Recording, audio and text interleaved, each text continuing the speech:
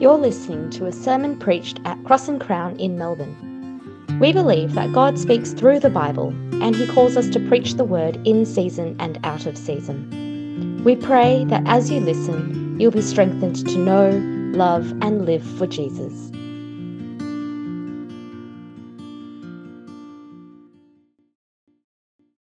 Merciful Father, we give you thanks for your word, for all flesh is like grass, and all its glory like a flower of the grass. The grass withers and the flower falls, but your word endures forever. May you speak through the mouth of your feeble servant today, and may your word not merely inform our mind, but transform our hearts to save sinners and sanctify their church. Through Jesus' name we pray. Amen. It was a hot, humid day in Singapore, and I was out with my family. We were walking down Orchard Road and made an unexpected stop at a watch store. We sat down in front of a display cabinet, and not long after, 3 Rolex watches were placed in front of me. And my auntie said, "Pick one." I felt so stunned and uncomfortable because that one watch was more expensive than anything I had owned. But at the same time, I wasn't hesitant to receive it, nor did I feel like I had to repay it, because the best way to receive a gift is to enjoy it. Friends, today through this part of the letter from Paul to the Romans, we're going to see a gift that's so much more valuable than the watch I received, or any other gift we could ever receive. Previously in Romans 5, Paul rejoiced and celebrated the blessings of being justified and reconciled with God. In Jesus, all of us enjoy peace with God, and that means we can rejoice in our hope, in our suffering, and in God Himself. And now Paul builds upon those blessings. He wants to hit it home by showing us how much more we have through what Jesus has done for us. And he does this by contrasting Jesus with Adam, who we were without Christ, and who we now are with Christ. Paul wants us to see that there is death for all men, but eternal life through the one man, Jesus. There is death for all men, but eternal life through the one man, Jesus. The problem that we had in Adam is outstripped by the gift that we can enjoy in Jesus. Let's begin by looking at our problem in verses 12 to 14. Let me ask you a question. What do you think is the fundamental problem of humanity? What do you think is the fundamental problem of humanity? Some of you might think it's climate change, others might say poverty, and still others might say racial discrimination. All these are indeed real problems, but as long as we belong to humanity, we all face the same fundamental problem, and that problem is sin. Because sin ultimately leads to death. We've all inherited something we don't want from our parents. It could be a receding hairline, excessive sweat glands, or you might be like me and inherit high cholesterol. And just like we inherit certain attributes from our parents, all of us inherit sin from Adam, the first human and father of all humanity.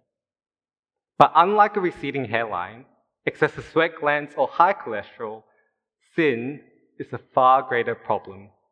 In fact, it's the greatest problem for all humanity. Look at verse 12 with me. Therefore, just as sin entered the world through one man, and death through sin, in this way death spread to all people because all sinned. Adam disobeyed God by eating from the tree of the knowledge of good and evil. He sought to be God and rebelled against God. And as a result, Adam's sin infected all humanity, and death entered our world. Adam, as the first man, is the father of us all, and we all share a common humanity in him. So it doesn't matter whether you're a Christian or not, we all inherit Adam's sin and Adam's fate, which ultimately leads to death. And we don't have to look far to find death in our world today, do we? You look at the pandemic alone the past year, and the amount of people that have died to it each day. but even closer to home. Some of us here at church have experienced the death of parents and grandparents and people we love.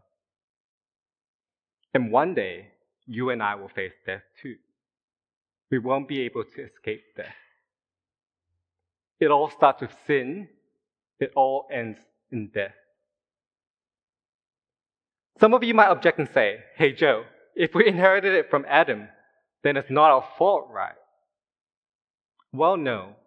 We can't just blame Adam as if this is something inherited, but for which we're not responsible. Look at the end of verse 12 with me. Because all sinned. That includes you and me. We ourselves have sinned. We sinned in Adam's sinning, and we sinned in our own sinning. Now, if you're a first century Jew reading this letter, you might wonder, how can there be sin in the world when there's no law to define sin? It's like getting pulled over for speeding when there's no sign to set the speed limit. After all, if there's no law to obey, there's no law to break, therefore no sin. While the absence of law means that the standard of sin isn't clear, Paul is saying in verse 14 that sin was still there in the time period between Adam and Moses, before Moses brought the law. Death is the ultimate evidence of sin, and death reigned not just over all people, but it reigned at all times, right from the beginning. But our common humanity in Adam need not decide our future. Look at the end of verse 14 with me. Adam is a type of the coming one. When Paul says type, he means a model, like a prototype. Adam models or foreshadows a better man to come, and that better man is Jesus. In some ways, the model is like the reality, and yet in other ways, it's totally different.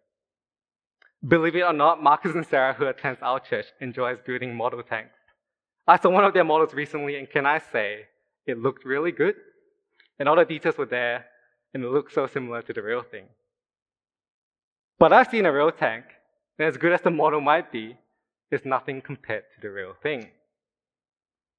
Just like the model points to the reality, Adam points towards Jesus.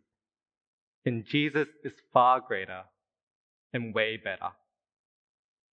In fact, Jesus is so much better than Adam that if Adam is our great problem, then Jesus is our great solution.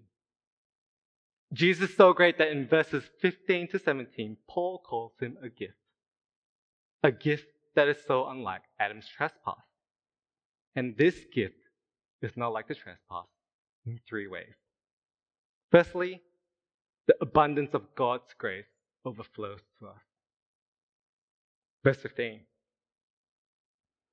If by the one man's trespass many died, how much more have the grace of God and the gift that came by the grace of the one man? You might also read this as the grace of God and the gift by the grace in the one man. God's grace is expressed in the gift of his Son, Jesus. We often think that Jesus gives a gift, but Jesus is the gift. And the gift of Jesus is so much more abundant than our trespass. It overwhelms it. In 2017, I went on a holiday in Indonesia and did a 3-day hike to climb Mount Rinjani. Can I tell you that hitting the summit was just absolutely beautiful? But I remember feeling so dirty because of all the sweat and dirt that got all over my body during the hike. So as we're making our way back to our home base, we made a stop at a waterfall where I got to stand in it. I remember standing there, feeling the pressure and abundance of water overflowing over me. It was never ending, and it made me feel clean and refreshed. Friends, take a second and imagine sin as all the dirt over me, and the water as grace which overflowed upon me. That's how much more grace there is compared to our sin. If the one trespass leads to death for all humanity, then the gift of Jesus is far greater than the trespass, because the measure of grace that flows to the many far outweighs the extent of death to the many. we receive a disproportionate abundance of undeserved grace. Friends, let's move from the waterfall to a courtroom as we see the second great difference. The gift of Jesus covers the trespass of many. Picture for a second that you're in a court and you're being judged for a speeding offense. Now, if you speed once, you may get a warning, a slap on the wrist perhaps. But if you get caught again, you'll be penalized for it through a fine, and you might lose some demerit points. However, if you speed multiple times, you eventually lose your license, won't you?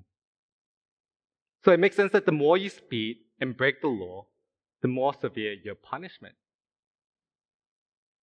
So following the same logic, if from the one man's sin, many are condemned, you would expect that from many sins, there would be an even greater judgment, wouldn't you?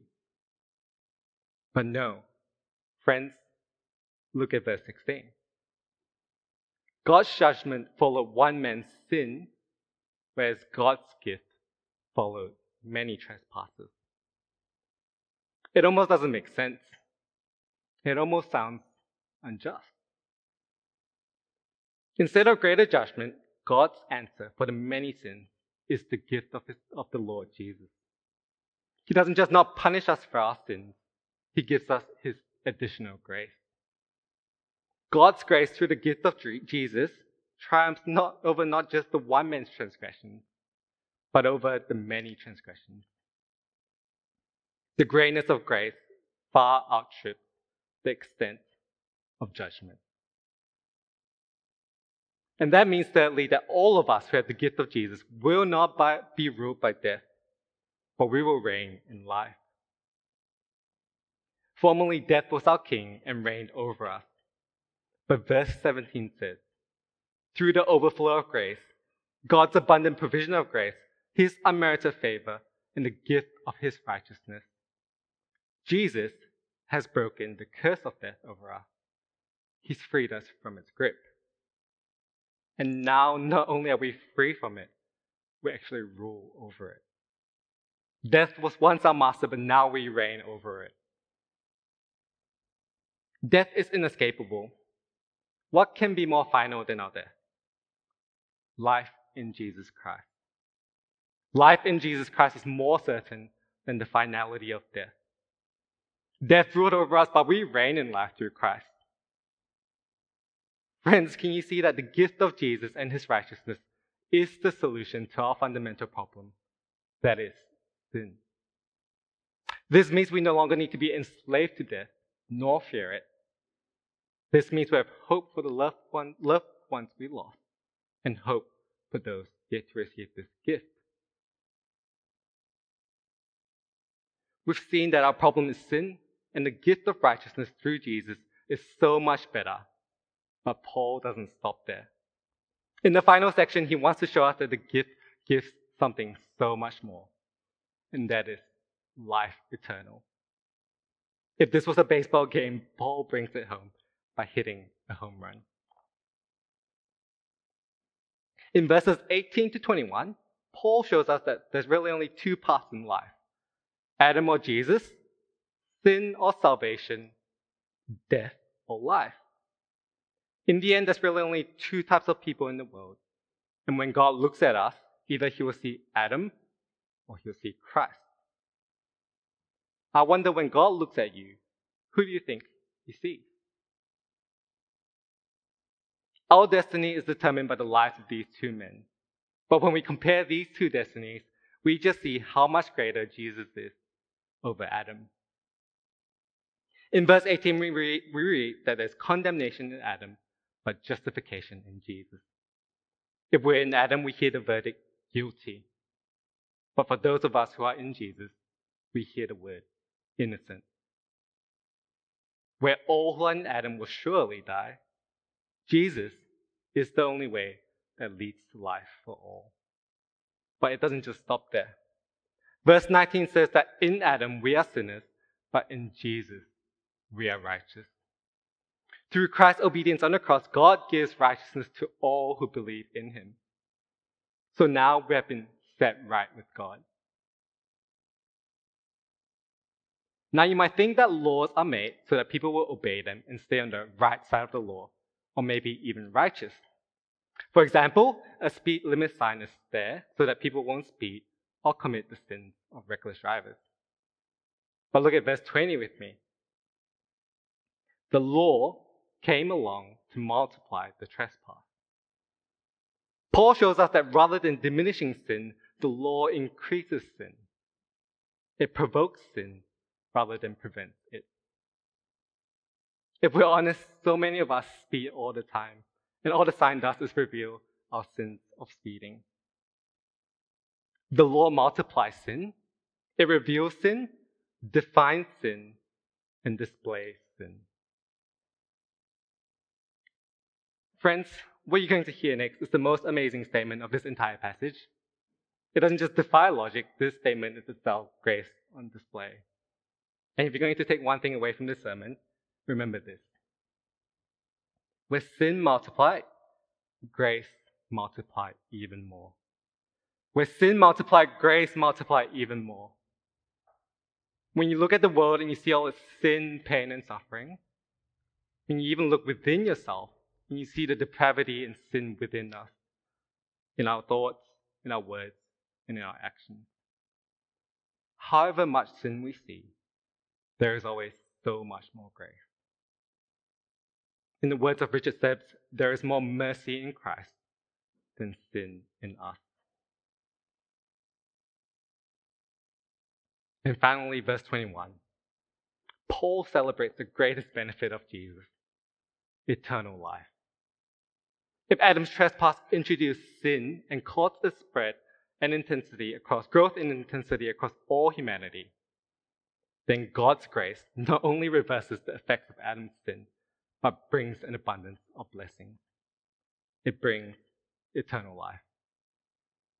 And you might wonder what eternal life looks like. Well, let me show you a snapshot of it. Eternal life looks like a world of perfect justice where sin and wickedness will be no more. Eternal life looks like a world free from fire, flood, and every kind of disaster. Eternal life looks like having perfect physical bodies, free of sickness and disability. Eternal life looks like a world where there'll be no more crying, no more grief, no more pain, and no more death. Eternal life looks like a city where we will dwell with God and all his people forever. Jesus died on the cross so that sinners like you and me may receive the gift of his righteousness, but also so that we might enjoy life eternal. There are times when we know the gospel in our heads, but we don't believe it in our hearts. When we're so deep in sin and we don't feel like we deserve God's grace. In those moments, we can feel consumed by guilt and shame that's so overwhelming. But it's exactly in those moments that I have to remind myself that however deep my sin, God's grace is abundantly more. It's not as if his grace simply meets and cancels out my sin. No, it does far more than that. It overwhelms it. My great temptation in my sin is to run away from God. But I shouldn't run away from him. I should run to him, for he offers a gift so much greater than my deepest sin. He offers me justification, righteousness, and life eternal. And some of us struggle to receive gifts, don't we? We think of gifts more like a mandatory social obligation that needs to be repaid. But just like how I received a Rolex, can I tell you the best way to receive the gift of Christ is to receive it with joy and to rejoice in it. Don't feel obligated or pressured to pay it back. If we needed to, it would no longer be a gift. Enjoy and savor it forever. And if you're not a Christian, I hope that you can see that our greatest problem is sin. And the gift of Jesus is the solution to that problem. But the gift doesn't just solve our problem, it gives us so much more. God's love has no limit. His grace has no measure. His power has no boundary known unto men. For out of his infinite riches in Jesus, He giveth and giveth and giveth again. God's abundant grace in the gift of His Son, Jesus, is up for you to take right now. All you have to do is to receive it with joy. Let's pray. Gracious God, we give you thanks for the gift of your Son, Jesus, that through him we're no longer ruled by death, but we rule in life, life eternal. Help us receive this gift rightly, to receive it with joy. Through Jesus' name we pray. Amen.